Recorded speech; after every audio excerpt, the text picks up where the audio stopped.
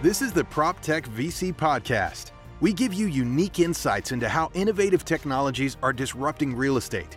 We interview top entrepreneurs, investors, and knowledgeable experts to share the inside scoop in this fast-moving industry. It's hosted by leading PropTech VC, Zain Jaffer. Let's dive into today's content. And going back to my question too, what are some of the differences between China and the rest of the Asian region in terms of how business is done and how people are working? Are things a lot similar between the two? Japan, Korea, Southeast Asia, these are sort of the broad categories. India, another category entirely. Is there anything unique to China that you want to point out? Wow, that's a hard one for me to answer because it's like asking the goldfish what's the water like. It's like, well, it's just, water? What water? I just live here. So things that are, I think the speed of change is really unique here. That China adapts to new concepts and new technology with what I call China speed. It's just everything is constantly changing here, and there's a willingness to accept and adapt that make China really unique. And that's why, even though it happened by accident, I ended up in China. I ended up starting this company. And so my vision is an Asia-wide brand, and it started in China because I was here. But actually, the benefit is that China is the best environment for a startup because customers are quite willing to adapt to new things, and the competition will copy and fast follow. So you've got to be better. You've got to be continuously innovating, continuously moving ahead. And so it's a boot camp. If you can survive in China, you can survive in the rest of Asia. Yeah, I think two insights I have to share regarding how China is probably different to the rest of the Asian region is, firstly, the availability of talent, the amount of technical talent, and the amount of STEM focused, science, technology, engineering, and math. Unbelievable talent coming out of China, and a lot of Chinese research and machine learning is just world class. And I think that's something that Westerners and the Western world sort of needs to sort of pay attention to. The other is, especially in the prop tech industry, China has these 5-year plans, and when the government commits to making a change and making it a strategic plan or focus, they will get every stakeholder involved, and they'll have the largest companies. And this concept of smart cities, for example, right, is creating prop tech that can't be seen anywhere else. Forget Japan or Korea that have incredible technology too. Just when China does it, they're serious, and companies will make it their strategy because they know the government's all in on this, and even the president can't change the plan once it's set in stone. It's something that people will do, and everyone's going to rally around it and make it happen. And when those waves come, they're like tsunamis. If you can ride those waves when the government's behind it, wow. Change is not like, will it happen, will it not happen? The US is victim to a lot of sort of like dilly-dallying around with things. What I find with China is the conviction is crazy. Like when they say they're going to do something, they do it full force. And they're like 10 years ahead in many areas, actually. Blockchain and how IoT works there and how technology works. Do you think the world you're in, running your company, that the Western market will eventually catch up, or is it just too far away? That's hard for me to answer because, in fact, I haven't lived in the U.S. since I left for England in 93. So you hear my accent, you think I'm American, and I'm like, well, ish. I've now lived more than half my life not in America. I believe in American innovation. I believe that, for better or for worse, the American values of individualism and optimism about I can succeed, I can make a difference, I can do this. The American dream is still quite strong. And so, it's still the largest tech companies in the world have come out of the US, and the US school systems are the best in the world. That is one weakness that China has. Although they do have an incredibly strong STEM curriculum, they also have weaknesses to their education systems that make innovation difficult. So, but absolutely, I think the reason I'm here is that the 21st century will belong to China. the way the 20th century belonged to America. So, Barbara, prior to Trump, it felt like everyone needs to focus on China. People were sending their children to Chinese schools, and people were picking up Chinese as the second language, and everyone was like, this is where the gold mine is, and this is where the future of collaboration is. We took a step back. We took a radical step back. It certainly didn't help with all the political rhetoric about the origins of coronavirus, and that's for a different type of podcast, right? But it somewhat feels like tensions are at an all-time high. And it's, and I experienced this. I'll give you an example, right? We started to see a lot more US activity when it comes to blocking business with China. So CFIUS, which is a government arm that regulates, I think it stands for Center of Foreign Investments or something like that, but they are there to protect the American interests. And they were blocking a lot of acquisitions and a lot of FDI, or foreign direct investment. And we experienced that when I ran my startup.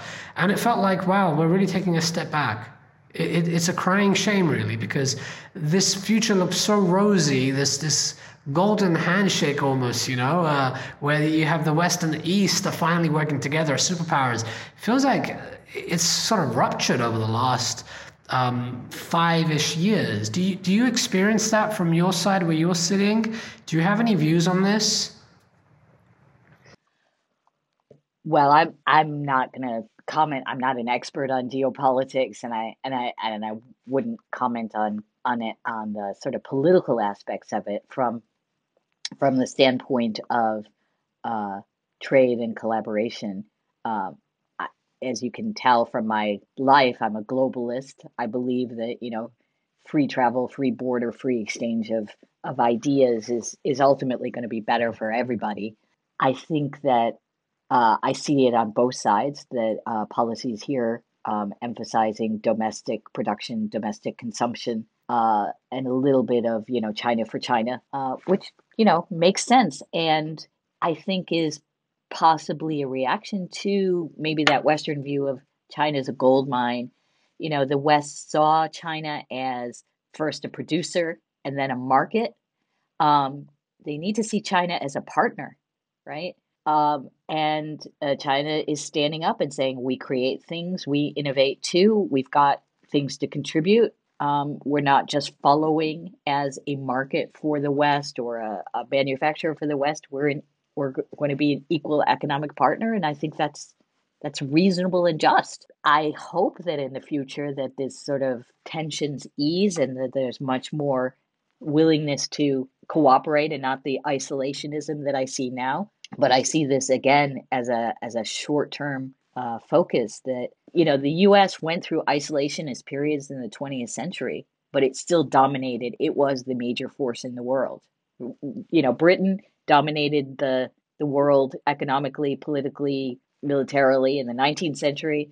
America did in the 20th century. And I think China is the 21st century. It's just how it's going to be. And I think, ideally it's a future where, countries lift each other. I think what it takes is we need more Barbaras, right? We need more yous, more people who come from the West, who can, be great role models for other founders, who, can see the world is very big, much bigger than, the US or, a country in Europe. And European founders are great because they tend to realize the country's small that they're in, and they have to kind of go global quickly or go, EU-wide, right? I also found, I learned a bit of Chinese myself and I committed to it. I've forgotten a lot of it now, but when I went to China and I showed I'm not just a foreigner who's coming in to see it as a gold mine, but really see it as an investment that we want to deliver a good, we want to deliver a product, we want to customize our product. We don't just want to take what works in the West and bring it to China. We're going to invest in local engineering, local product, local salespeople, a local Chinese-born GM, right? JVs and partnerships. When you do all of this and you also speak the language, suddenly you find the country opens up for you. and you get the access at the highest levels because you are committing, and people experience that. And it's very rare, because now more than ever, I think, because of the way we've taken a step back, I feel like, at this moment in history, it's an opportunity for the next group of Westerners to come out and go to China and partner there. Everyone was, more and more people were going to China, and it sort of felt like, okay, you're no longer unique when you're going to China. But I feel like COVID has really caused this, separation for a while. This is great, because as the world reopens and companies go back to China for their supply chains and see China as a partner, you can really have a first mover advantage again. I really say that, like a first mover advantage. It feels like that from where I'm standing, at least. I don't know what you see. Yeah, I think